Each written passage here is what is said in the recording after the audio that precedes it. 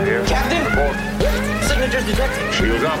Signatures detected. Red alert. Context Starfleet Command. What's happening? Context Starfleet Command. Relay that order. Context Starfleet Command. This is the captain. Context Starfleet Command. Get out of my chair. Chair. We have engaged the Klingons. Klingons. Welcome to The Greatest Discovery. It's a new Star Trek podcast from the makers of The Greatest Generation. I'm Adam Pranica. I'm Ben Harrison. We're in it now. We're in the midst of it. Yeah. I feel good. Did you ever run like a 5K or something? I run races. I don't remember what the lengths were. This is easy right now. Yeah. This is going to get a whole lot harder around episode 8.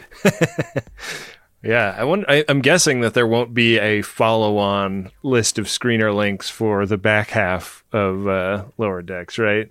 Oh, I wouldn't be so sure about that, Ben. I think the same spirit that inspired us to ask to be invited to a party, the premiere party for Lower Decks, is the same spirit behind sending a follow-up email around episode 5 asking if we could get those last 5 Fs in screener form. I was thinking that maybe episodes 6 through 10 aren't done yet. That's interesting. Yeah.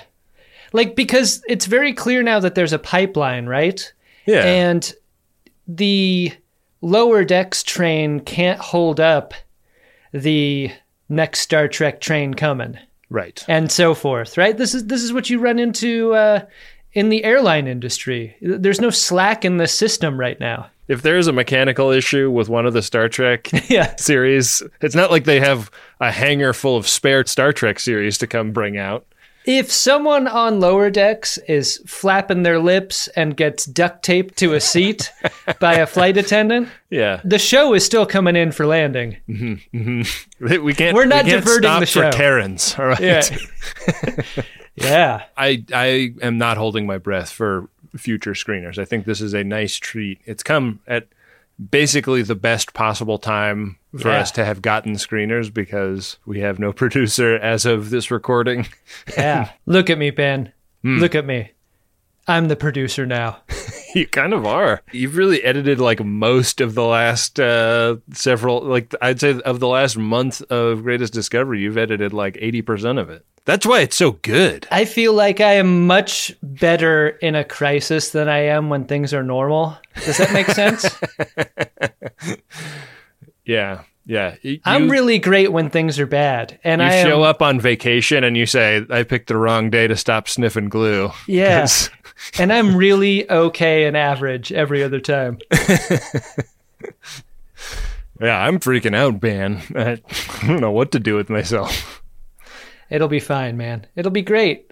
I think I'm glad that it's Lower Decks time right now because the work is so funny.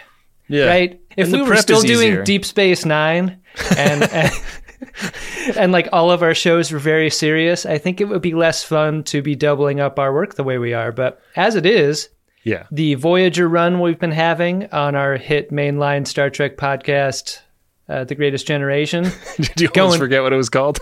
going great. Yeah. And we're in the funny season of The Greatest Discovery. So It's true. These Good are place to easier to be. prep because they're shorter episodes. You actually had a premonition, a daymare about a thing that could happen with Lower Decks. I want to get that out in the world as soon as possible. That's a good call. we need to talk about this because we need to establish this fear before this fear is made real. This episode today is what gave me that fear. This is an episode that is full of visual trivia predominantly, Yeah. but just trivia in general. And I was thinking as I was watching the ep, how awful it would be for there to be a depiction of Kevin Uxbridge on Star Trek Lower Decks that didn't involve our contributions in any way. Like, imagine Kevin being on Lower Decks, being voiced by a great voice actor and Yeah. not us. Boy, it should really be you. It should, but also, I mean, he's not our character. He's a Star Trek character. He's like way more Lower Decks character than he is ours. It's hard not to feel possessive of Kevin, but at the same time, knowing that Kevin would be the best fit for Lower Decks. Oh, Kevin would be so funny on Lower Decks. Kevin's like the kid I never had who's about to leave for college and like, I'm holding on too tight, man. Kevin's got to leave the nest. You got to let me go, Dad. You're being even weirder than you were when I got my learner's permit. I just want to go swimming with girls. I need my independence. You basically did not respond to that text, and I'm really wondering how you feel. How would you feel were Kevin to pop up on the show? I didn't mean to not respond to your text. You sent it during the evening, and I was having like an intense discussion with my wife about something. So it wasn't. I couldn't really just like say, "Hey, hold that thought about your extremely high pressure job," so that I can stroke Adam's anxiety surrounding Kevin Uxbridge. I want to say in all seriousness, you've become much, much better at maintaining your true office hours than I am. I'm all over the place with my work time, and you do a pretty good job of buttoning it up at dinner. This is something that you inspired, that it's a real job. We should treat it as having hours. I often inspire things I don't subscribe to personally. I think that here's the thing about Lower Decks. There are so many moments in season 1 and now in these first 2 episodes of season 2. I think every episode has a moment where like, fuck, I'm jealous of this joke. I'm jealous that this room got to do this bit and that I wasn't in there to put a tag on it or put some Uxbridge Shimoda stank on it. Like, there is a little bit of FOMO I have about the production of a comedy Star Trek thing that has the imprimatur of real Star Trek on it. Especially because we know how much fun we have making our shows. Like, imagine going into a writer's room and having that kind of fun every day. Exactly. So that is a feeling that I can hold in one hand while also, on the other hand, feeling excited to experience these jokes. Like, so many of these jokes slap really hard and are a great take on Star Trek. I mean, some of it is not, like there's stuff in Lower Decks that I don't think is perfect or flawlessly funny, but I'm glad that it exists. I'm enjoying its run. And if there was a Kevin thing, I would be excited to see what they did with Kevin. I had this thought when I was thinking about New Trek this morning over coffee, when I was thinking about, how New Trek really inspires a lot of very strong feelings, both positive and negative. Yeah. And how similar it must be to, like, if you get invited over to a friend's house for their celebration of a holiday, and it's not exactly the way that you and your family celebrate, like, your feelings aren't hostile.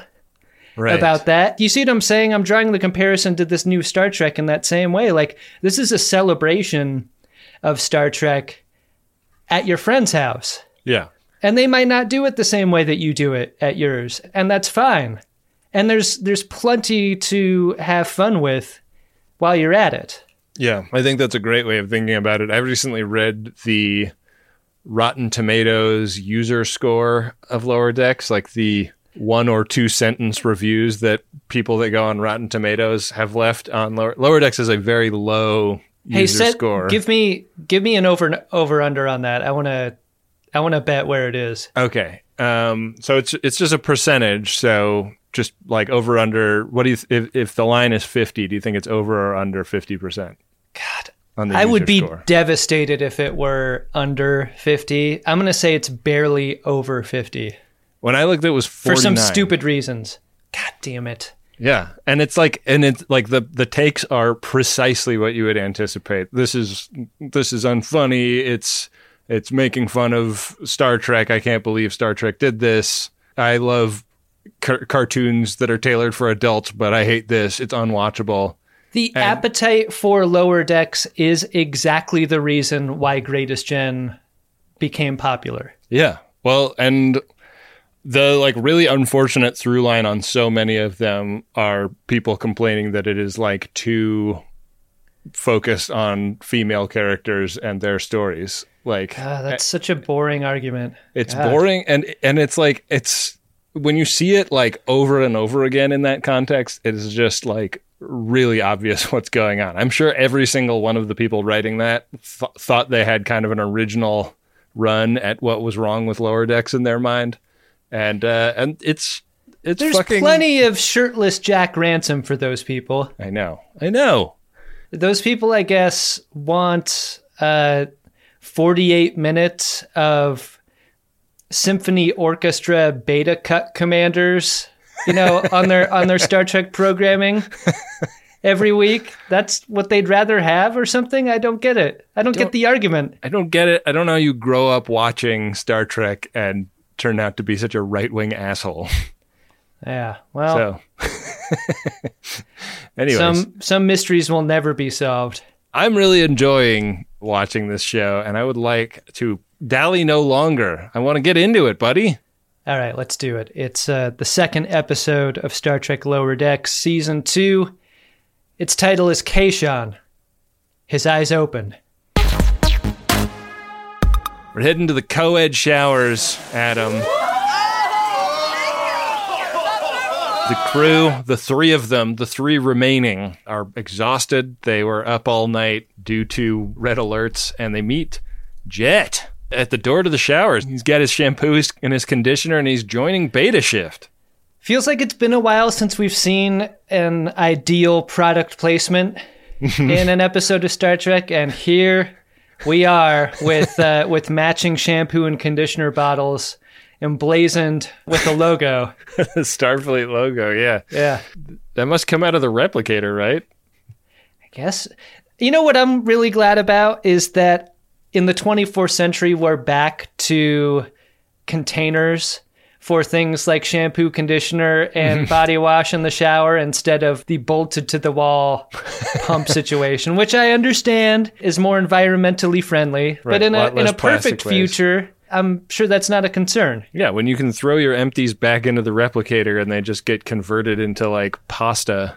You shoot your empties into the sun is what you do. It's not a problem. So this co-ed shower turns into a bit of a sonic wave measuring contest. Hope this isn't too high for you.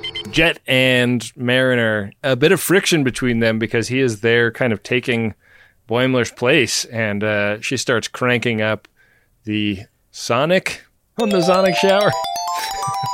Yeah. I feel like we're almost there with shower technologies. Like, have you ever stayed at a Kohler hotel? Oh, no. When I was in Wisconsin... Is that a brand of hotel or just a hotel that features that brand of bathroom fixture? When I was in Wisconsin, Kohler's big there. A Kohler manufacturing facility is there. And there's a whole hotel called the Kohler Lodge that I stayed in. And it had the fanciest ass shower I'd ever been in my life. Wow. And like we're at the point in shower technology where it seems like digital readouts and stuff are going to be more commonplace in the years ahead. Yeah. Well, like the Consumer Report says, if you buy a fridge with a iPad built into the front of it, your fridge is going to have about the useful life that an iPad would have, not the useful life that you would expect out of a fridge. So I worry that this is all just in service of planned obsolescence and people having to constantly renovate their bathrooms. I'm Richard Trethewey, here to install some sort of weird iPad shower device readout, and I gotta tell you, I am just stumped by this thing. This is a true plumber's lament. The manufacturer reassures us that the front-facing camera is not on during the shower, but that's not a risk I'm really willing to run. I've had many embarrassing moments captured on film.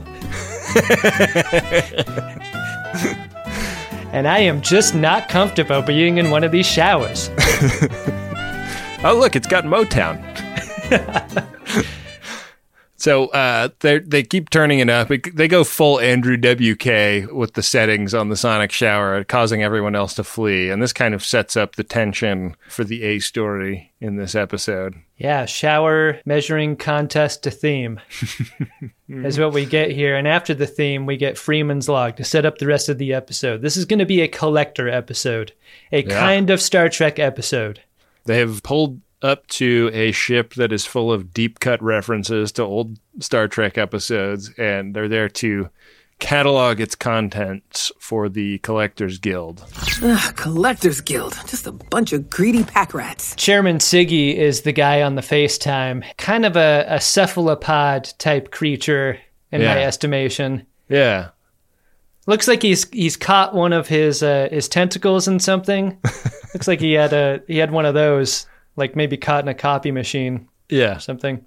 There's some references to the episode with the Lulu in this that I thought were very fun. Apparently, that was not the only instance of somebody attempting to collect data. Siggy, I would have bet anything, was voiced by John Gabris. Oh, really? I was positive it was him. And you said that after the premiere, and I did not make the connection that that's the character you were talking about. I was like... Just hearing Gabris on a bunch of Comedy Bang Bang stuff, this sounds like a character he would do. And I would have lost every penny I had on that bet. It's a good thing we're not in Vegas yet, Adam. Right. I think it is Rich Fulcher doing that voice. Oh, yeah. I mean, Rich Fulcher was going to be my second choice. Uh-huh. Has he ever been on High and Mighty? I mean, Rich Fulcher is also the voice of the Pack-Led captain, so he might be like a lot of voice actors on the show doing double or triple or quadruple duty. Yeah, I guess we're at a bit of a disadvantage because IMDb hasn't been populated with the information as of this recording.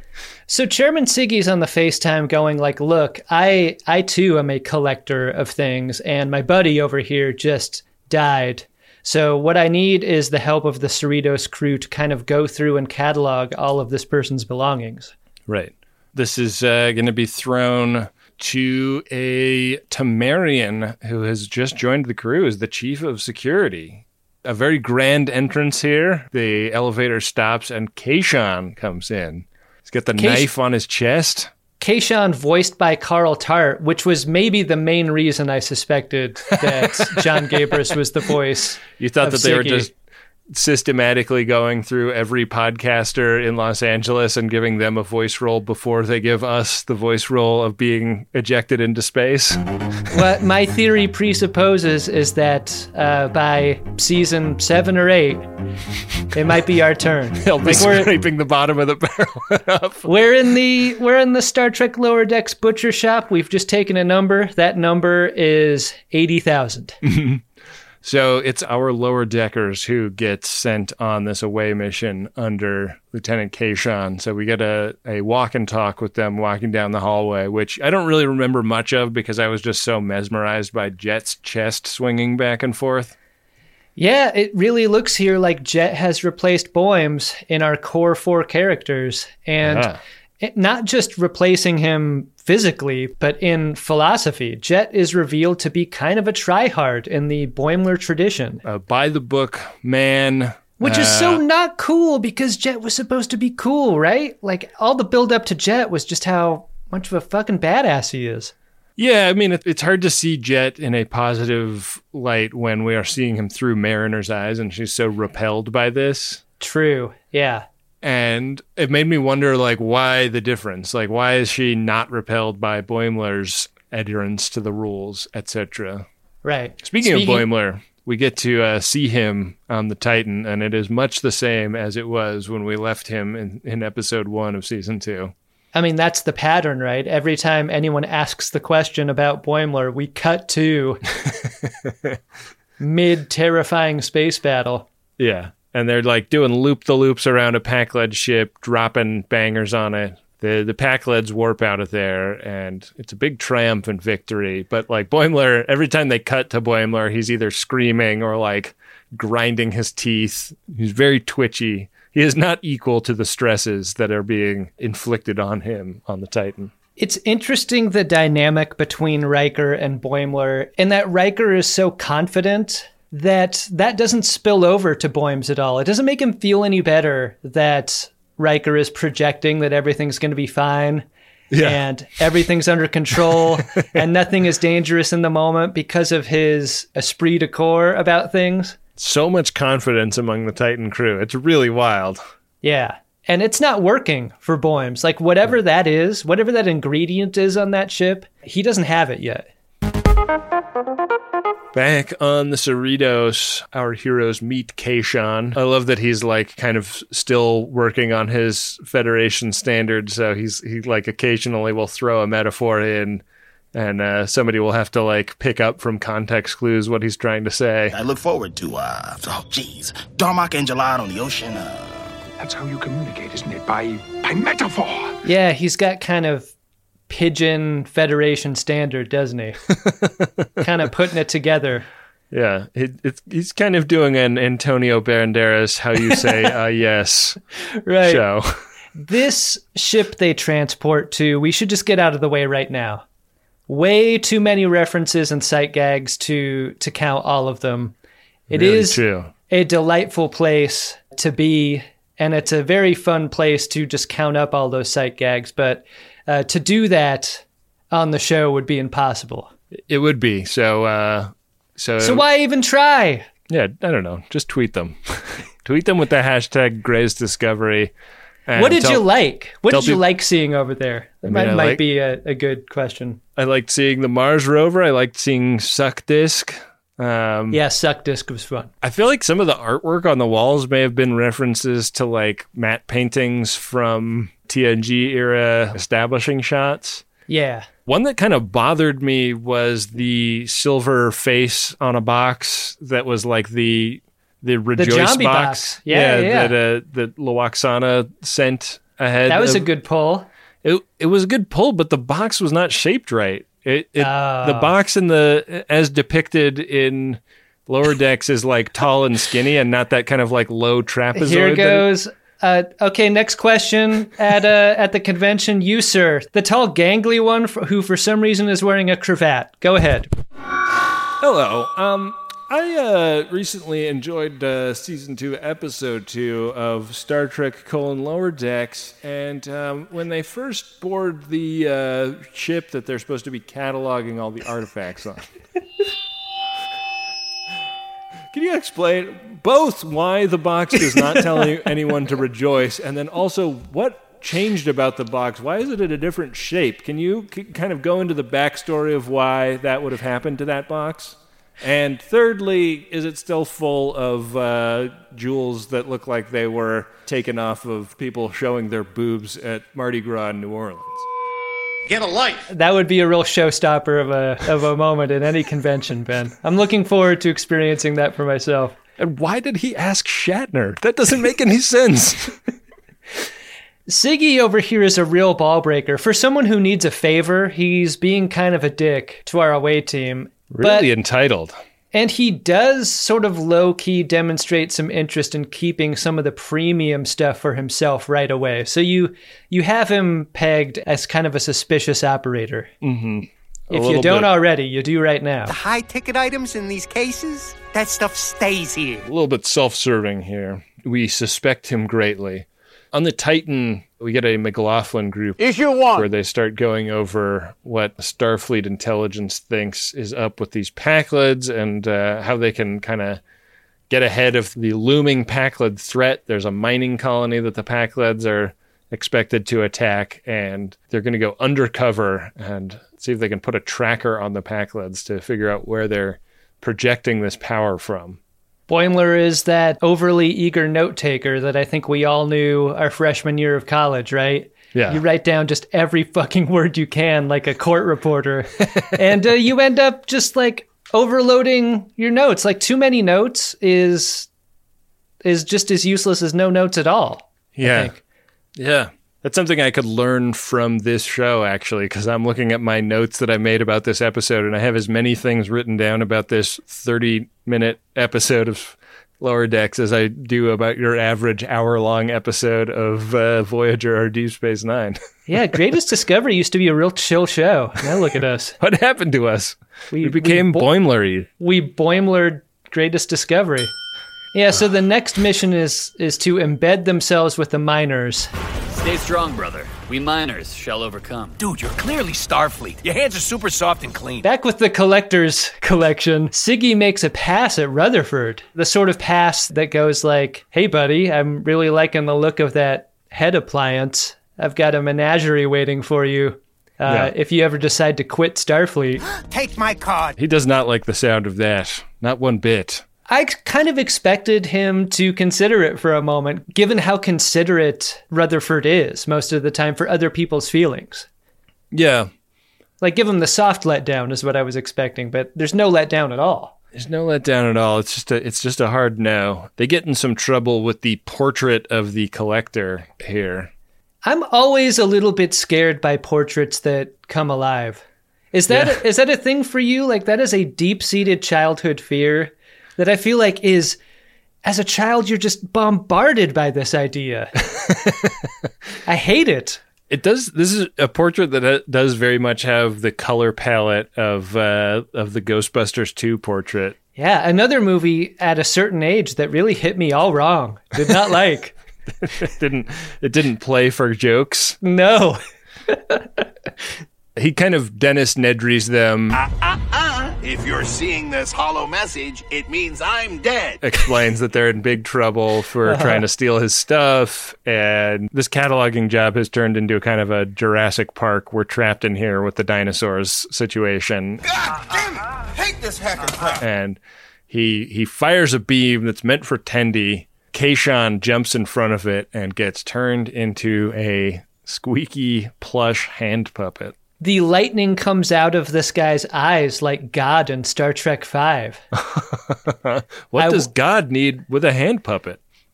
It really made me think of that character. Yeah. I also just love that the hand puppet is like a really cute version of Kayshawn. It kind of reminds me of those like scam apps that claim that they'll like come up with like a perfect Disney illustration of yourself to make a new avatar for social media. If you're cynical, like I am, you're expecting this to be a merch item. Yeah. Which is fine. Go ahead and make your Kayshawn puppet. But while you're at it, make your shampoo and conditioner bottles. Yeah. Make your big cylindrical luggage. Give us the pillowcases. Yeah. If you do the shampoo bottles, don't put stuff in them because I don't want to use like Star Trek brand shampoo. I want to put my own stuff in there, you know? The guy who heads up the merchandising for Star Trek was at the premiere party, and he's really lucky we didn't have 2 or 3 more drinks in us. We really would have given him a piece of our mind. Yeah, he never responded to my email about making the Geordi and Data in a shuttlecraft car windscreen as a real product. And I'm real miffed about that. I think he's got a dork filter set up in his email. Maybe I shouldn't have asked him that extremely specific continuity question about season 4, episode 11, before I started pitching him on a product. You convention questioned him, Ben. You fucked up. So this entire place seems to come alive and attack them all at once. Yeah. So they got to grab the puppet and run, and it's like a last-minute jump through the closing doors on their way out. They manage to escape kind of the main atrium area in this museum and find themselves at kind of a shopping mall map where they can come up with their next step. And this is a moment of conflict between Mariner and Jet because Mariner's like, cool, we are just going to shoot our way through a bunch of these rooms and hallways into the escape pods, and it's going to be awesome. And Jet sees a much smoother path to escape that is less dangerous for everyone. Yeah, and this is a sensibility that really irks Mariner, but makes total sense to everyone else. What? No, you don't cut off my badass plan. Not even Boimlered would... Shh, he's gone. Get over it. It kind of gets put to a vote, which is not something you want in an emergency military situation, which this has sort of become. And everybody kind of wants to follow Jet's lead on this, so they are headed to the escape pods. I have tried so many meal services over the years. After all, I am a podcast host. And I gotta tell you, Factor Meals is my favorite. Why? Because I can go from what am I gonna have for dinner to eating a great dinner in exactly 2 minutes with Factor Meals. And don't sleep on their smoothies either. I got 6 of these in the box this week.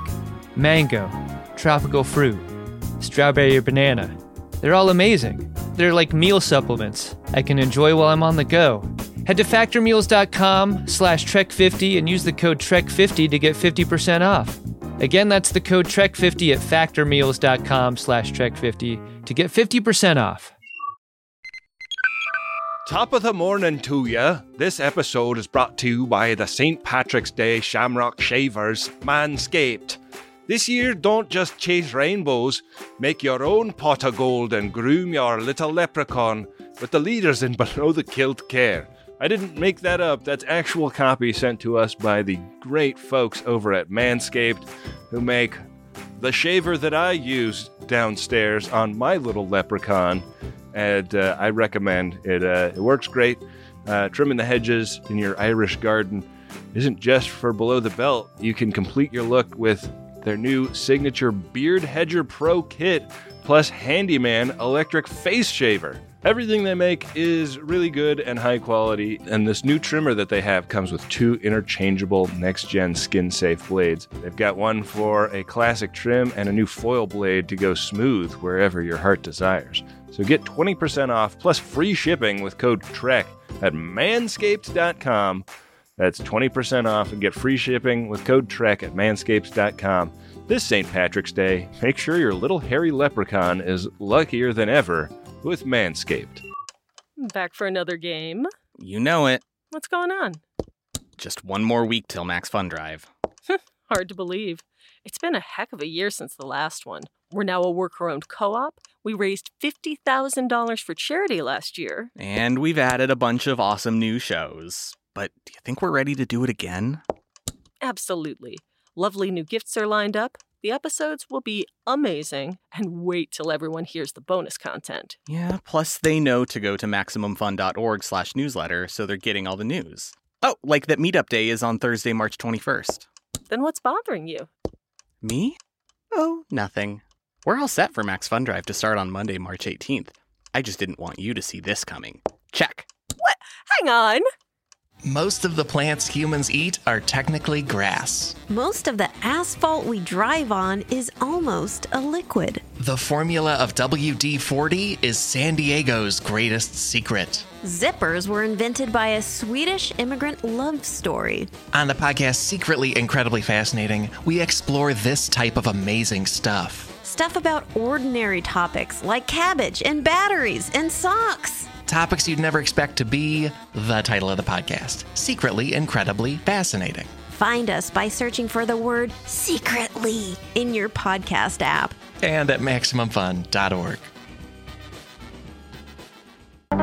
Back over to the Boim story, which is him and the crew on a shuttlecraft headed down to this planet dressed in minor drag. The Starfleet badasses that serve aboard the Titan, they're kind of like special ops people, and they think that the Big D was a snooze. They had regular string quartets. Wow, what a rush. They're making fun of what Riker used to do on in his TNG days. I had a visceral reaction to this conversation. Because you were like, they didn't insurrect. The Big D wasn't the ship in insurrection. They had moved on to the E by that point. Oh, God. You know what? Would someone please take the microphone out of that audience member's hand? We actually have more questions at the convention. In Season 2, Episode 2 of Lower Decks, Boimler kind of rattles off some of the things that happened to the Big D, but like half of them were things that happened in movies after Star Trek Generations. And I just wanted to know, like, do people consider the E to just be kind of like a second D in this timeline, or... For crying out loud, it's just a TV show. You know what's great is that convention character guy on the Greatest Gen shows is going to be just as hated on the show as they are in real life at Star Trek conventions. And I keep asking the same thing to Shatner. We don't have many heel characters on Greatest Gen, Greatest Discovery, do we? It's not. I mean, this is maybe the last straw, right? The last straw of differences between Boims and the rest of this crew, because this is a moment of total clarity. Boimler sees his role in Starfleet totally differently, and he sees his heroes totally differently from the people that he works with on the Titan. Right. The Titan seems to really be a ship of action and almost entirely a combat-based operation. And so the diplomatic side and the exploratory side of Riker's previous posting is almost seen as a joke by these people, and it's the thing that Boimler admires the most. There is the briefest of interstitial scenes here back on the Cerritos with Freeman that I think is actually pretty vital if you're trying to break the story and are wondering why the Cerritos is not involved in the museum prison break happening right in front of them. Right. Freeman is pissed about a recent performance review painting her as a micromanager. Can you believe that? And from that point on, she basically ignores everything that's happening over on the collector ship. She is really the queen of overreacting to a managerial issue.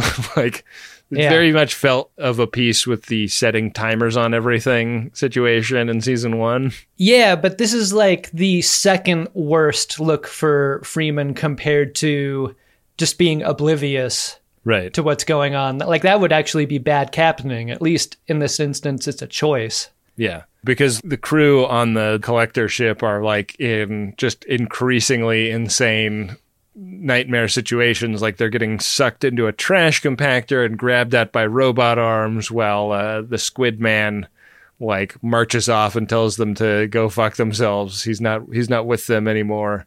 And they wind up in a hall that is full of drones and bones. Lots and lots of skeletons, including the skeleton of giant Spock. Spock 2! I love the reference. I love seeing how big he is compared to everyone else. Yeah. I wonder how he died so bad. Yeah, yeah. The drones in here are not hostile yet, so it gives them a brief moment of respite to give Squid Man a shove, and Kales's fuck helmet falls out of his jacket, and they realize that it was him trying to swipe this helmet that triggered the whole ship turning into a hostile work environment situation. You can really tell that he's a boneless alien because he was able to keister that sex helmet. No problem. Yeah. No lumps. It looks just like the helmet in Lord of the Rings. Oh, does it? Yeah. Like the big bad guy at the end wears. What's that guy called? Sauron? Does Sauron need a helmet for fucking too? Mm-hmm. And then that lady kills him, and my mom, sitting in the movie theater seat next to me, goes, "You go, girl!" Yeah, the mind the one eye of Sauron. Yeah, so he is really up on his high horse, backs through a laser beam that, Catherine Zeta-Jones would have walked right over it, but he walks right through it, and can't do that. It sets off the Roombas. The Roombas are going to suck them to death. And I guess the collector guy gets crushed by bones, right? He's dead. Yeah. He's crushed by the giant Spock bones. Yeah. Pretty awful that they're like climbing up Spock's remains. He must have really been fucked up toward the end because his uniform's all ripped. Yeah. Something bad clearly happened. How do you kill a giant Spock? Great-granddaddy's weed spray still works. This emergency situation has not brought them together at all. They've continued to fight amongst each other throughout. Yeah. Mariner and Jet cannot see eye to eye on what their response should be. And Mariner is now advocating for everybody pick up a bone and play baseball with the drones. And Jet wants to use the bones to build a barricade. They're like almost going to get killed just because they can't agree on how to defend themselves. Yeah, kind of a bummer, huh? Yeah. Things aren't going much better on the mining planet, where it's been discovered that the Pakleds have set up a dumb crow to guard their snacks. A pile of snacks which are revealed to be all cheese balls, which I love. Cheese balls are back, Ben. For a while they were gone. Yeah. And now you can get a cardboard container full of them, and they are just as delicious as they ever were. I would buy the Pakled branded cheese ball merch item. Yeah, I would too. Jet and Mariner actually kind of work their shit out, though, Adam. They're talking about, how if we let all this come between us, and, my style is leap in head first, my style is think about it. maybe the issue is that we want to be leading this mission and we shouldn't be. It should be one of the others. Like, everybody here is an ensign, so maybe Tendi or Rutherford can take the reins. And they turn to them, and Tendi and Rutherford are kind of shocked to have this kind of power thrust upon them. Well, it's kind of shocking for characters that have been delegated to suddenly have the power of delegation themselves, right? Yeah. They have some good ideas, though. Yeah. The money is their bones, and these bones are acid bones that they can crunch up to use to kind of paint a door in a wall and then escape into a conduit. That's the plan. Yeah. So they're cutting this hole down on the planet with the Pack-Leads. Boimler and the gang are being surrounded. They're stuck in a room. The Pack-Leads are like going to break down the door by hitting it with a saw. This got a very loud laugh from me at the premiere event. They hit the door with the saw like a battering ram. Loved it. Yeah. I'm just going to do my impression of Adam laughing really loud. That's about what it sounded. I was sitting right next to you. That's a great impression. That's exactly what it sounds like. Yeah. Look, if you see waveform in your impression of Adam laughing, you've done it wrong. You did it incorrectly, yeah. Yeah. They realize that they're going to die, and so they kind of start making their peace with that, and their peace involves, talking about how they're going out like heroes, and Boimler's like, this is not what I wanted. This is not my bag.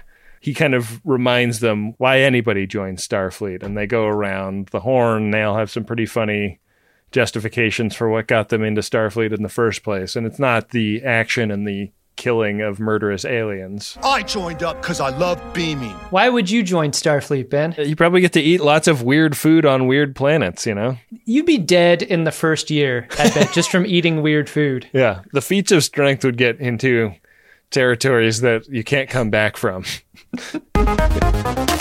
On the Cerritos, Freeman has witnessed the escape of our four in the away team, and finally, her eyes fall on Puppet Kayshawn. Yeah. The result of her lack of micromanagement made clear to her in that moment. Yeah. She's fucked up again, proven once more why she is not yet ready to command a ship of the line or whatever it is that she's trying to get promoted to. Yeah. I think it's very funny that the captain is like okay at her job, but not great, Right. It's fairly consistent throughout the show. Yeah. Boimler comes up with a Thomas Riker-based solution to this problem because they can't get a transporter lock, and so they need to do something to boost the confinement, and it's enough to get his 3 badass away teammates beamed up onto the Titan, but Boims does not materialize, and he's in the room when the Pack-Leads break through, and one of them throws an axe at his computer. It gets exploded. The screen goes to white, and this was the moment in the premiere where the Jumbotron that was not that far from us got almost painfully bright for me.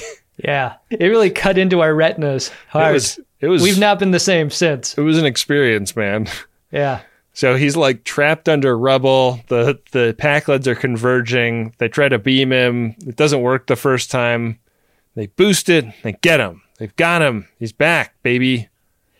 The Boimler scream mid-transport is so great. The joke in the edit of going back and forth mid-transport and hearing how the scream is affected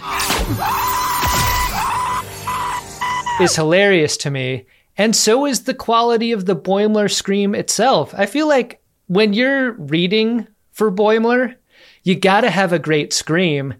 And I wonder if Jack Quaid knew he had that before he tried it. It's such a strange sound for a person to make that... Yeah. I don't know how he got there, but I'm glad he did. I think it's hilarious. Yeah, and he does it funny. all the time on this show. Pretty much every episode, Boimler screams at something, right? Yeah. And especially when he's on the Titan. Yeah, I love it. They've barely congratulated him about getting off when a message comes down from the bridge that a Starfleet shuttle has left the surface, and they realize they have a second Boimler. They've got doublemint Boims. Adam. It's true. And they're starting off on the wrong feet. They're not getting along already. Yeah. There's clone Boimler and there's regular Boimler, and now the Titan has too many Boims, and what Starfleet determines is that they just can't do that to one ship that does as many complicated and important things as the Titan. No way. So one of them is getting sent back to the Cerritos, and Riker throws in as an ensign, almost as an afterthought. And this that is like so arbitrary and funny. I laughed really hard at this moment. It's like, oh yeah, and you're being just demoted also. This is such a double cross too. Like, I better fucking pray that there is never a clone made of me, because I would double cross myself so fucking hard. Like, this scene where Boims and clone Boims, they both sort of assume that one of them is going to volunteer to stay and the other one's going to go, but it totally goes in a surprising way to both of them. Yeah. And it's clear that one of them might be just a little bit evil. Yeah, the one that's going to go by William from now on. And he's like, Will Riker is really great in this scene. He's like the only one who could teach clone orientation. Yeah. And he befriends William Boimler immediately. I mean, crucially, it's the Boimler that got tricked, the one that got deceived and embarrassed, that is the one that is going back to the Cerritos, too. Right, and that's a vibe that you get when he meets up with his pals on the Cerritos again. Like, he's still super sad about it. He's sad about it. He's super Boimlery about it. Lieutenant Kayshawn is going to be back. There's a little scene in Sickbay where Dr. Katz is like, this is no problem. And then we're in the 10 forward of the Cerritos.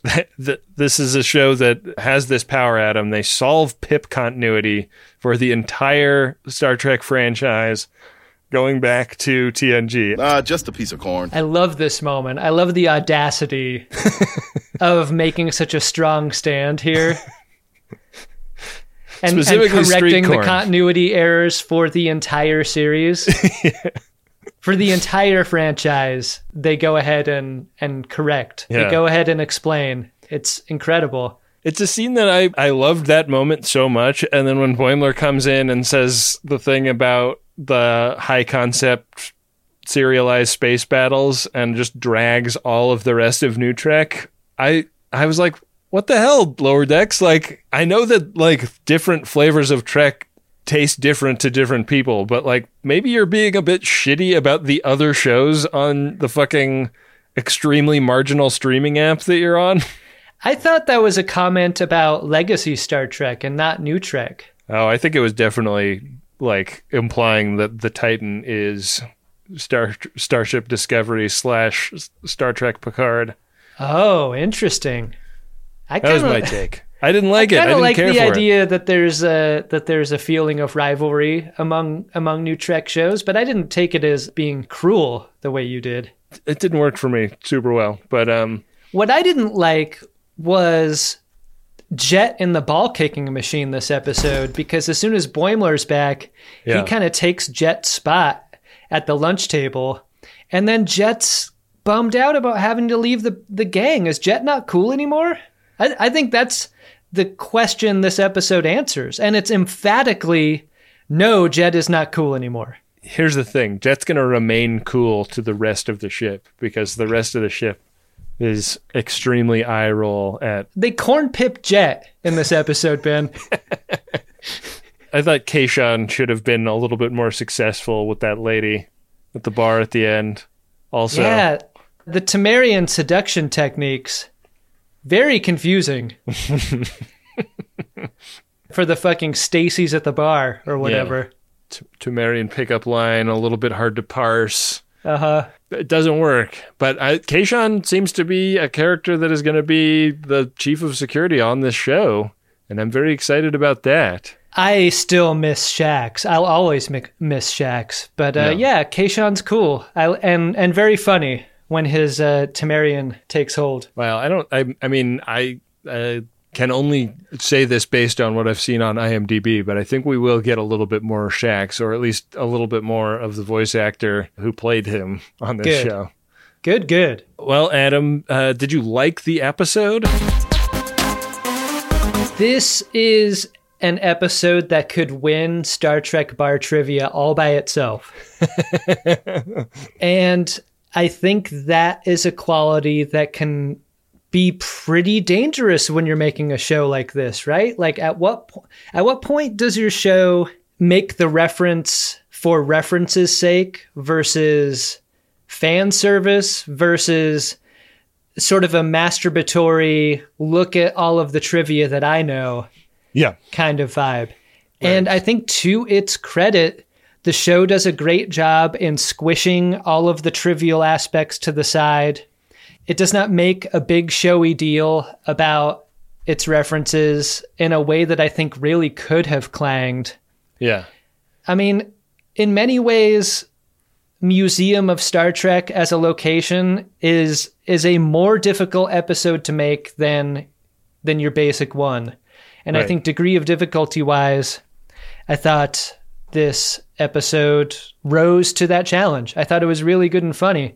Here's one thing I wanted to say, though, is that for as many jokes as this episode made about basically everything, I was shocked at the joke road not taken by no one putting their hand inside the Kayshawn puppet.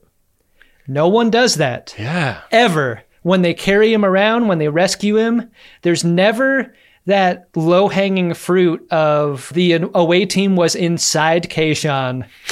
Like Dr. McLemo at the end doesn't put Kayshawn on. Like he just sort of like wiggles his hand. And I suspect that was a longer conversation than we would predict in the writer's room about whether or not you penetrate Kayshawn as a puppet. What about you, Ben? I really liked the episode as well. The joke that I was shocked wasn't in there was Lulu Lulu. Lulu Lulu Lulu. Lulu Lulu is long dead though, right? I mean, that specific Lulu, but like other members of its species may persist into this era. She is the last surviving member of her species. You know what? We should...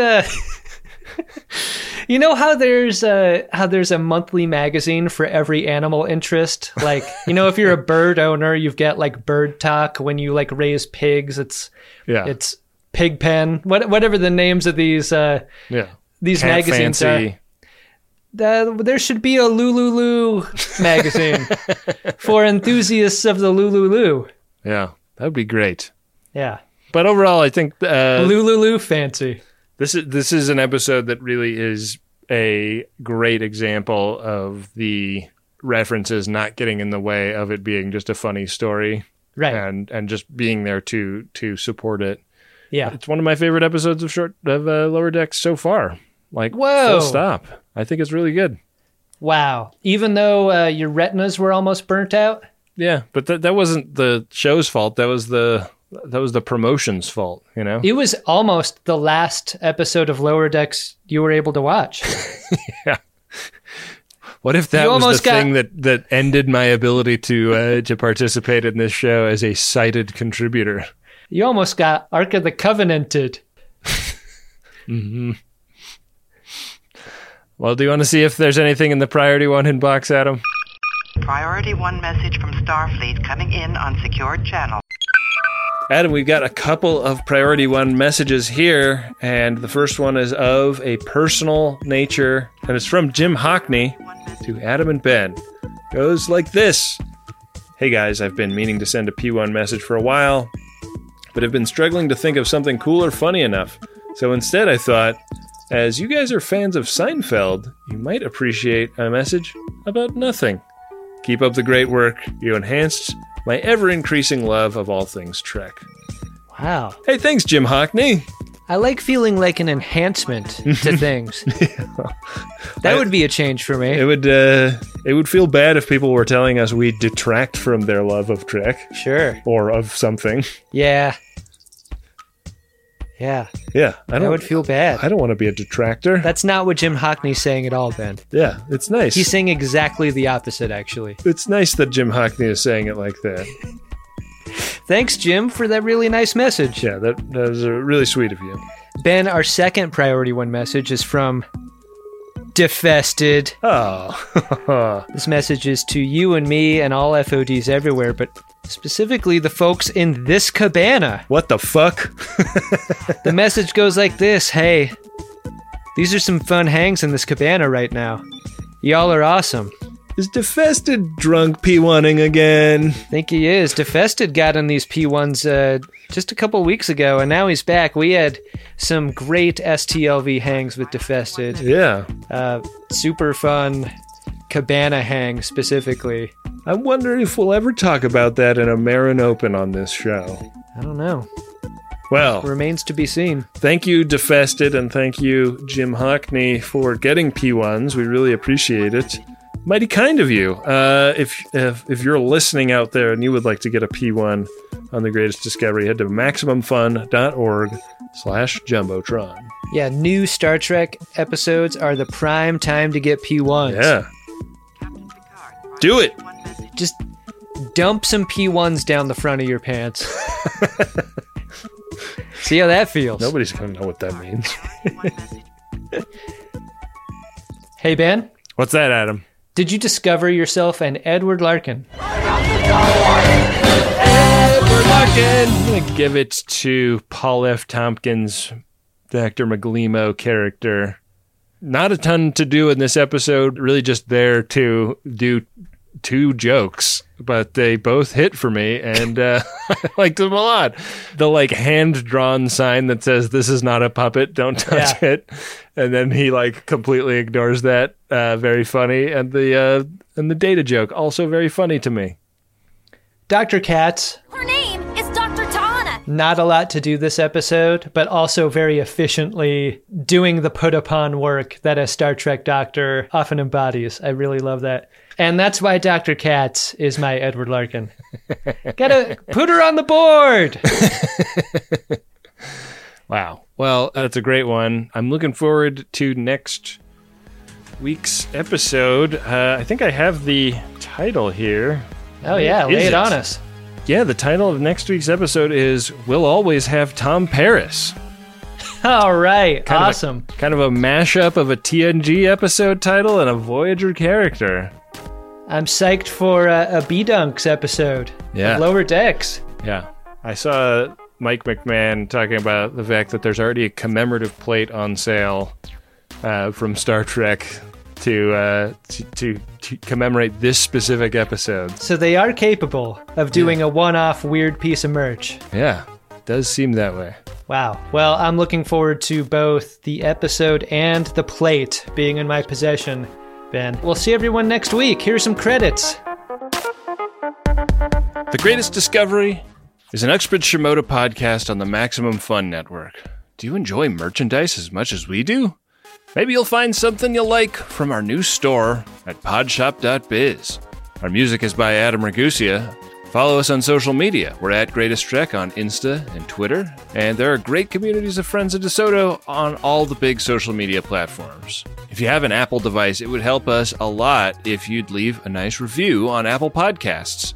Last time I looked, we were really close to having 1,000 reviews. Help us get over that line. Or if you're feeling really frisky, become a monthly supporter at MaximumFun.org/join, where you can get access to tons of bonus content. It means a lot to us. Okay, tune in next week for our review of Season 2, Episode 3 of Lower Decks. I gotta go now. Bye! MaximumFun.org. Comedy and culture. Artist owned. Audience supported.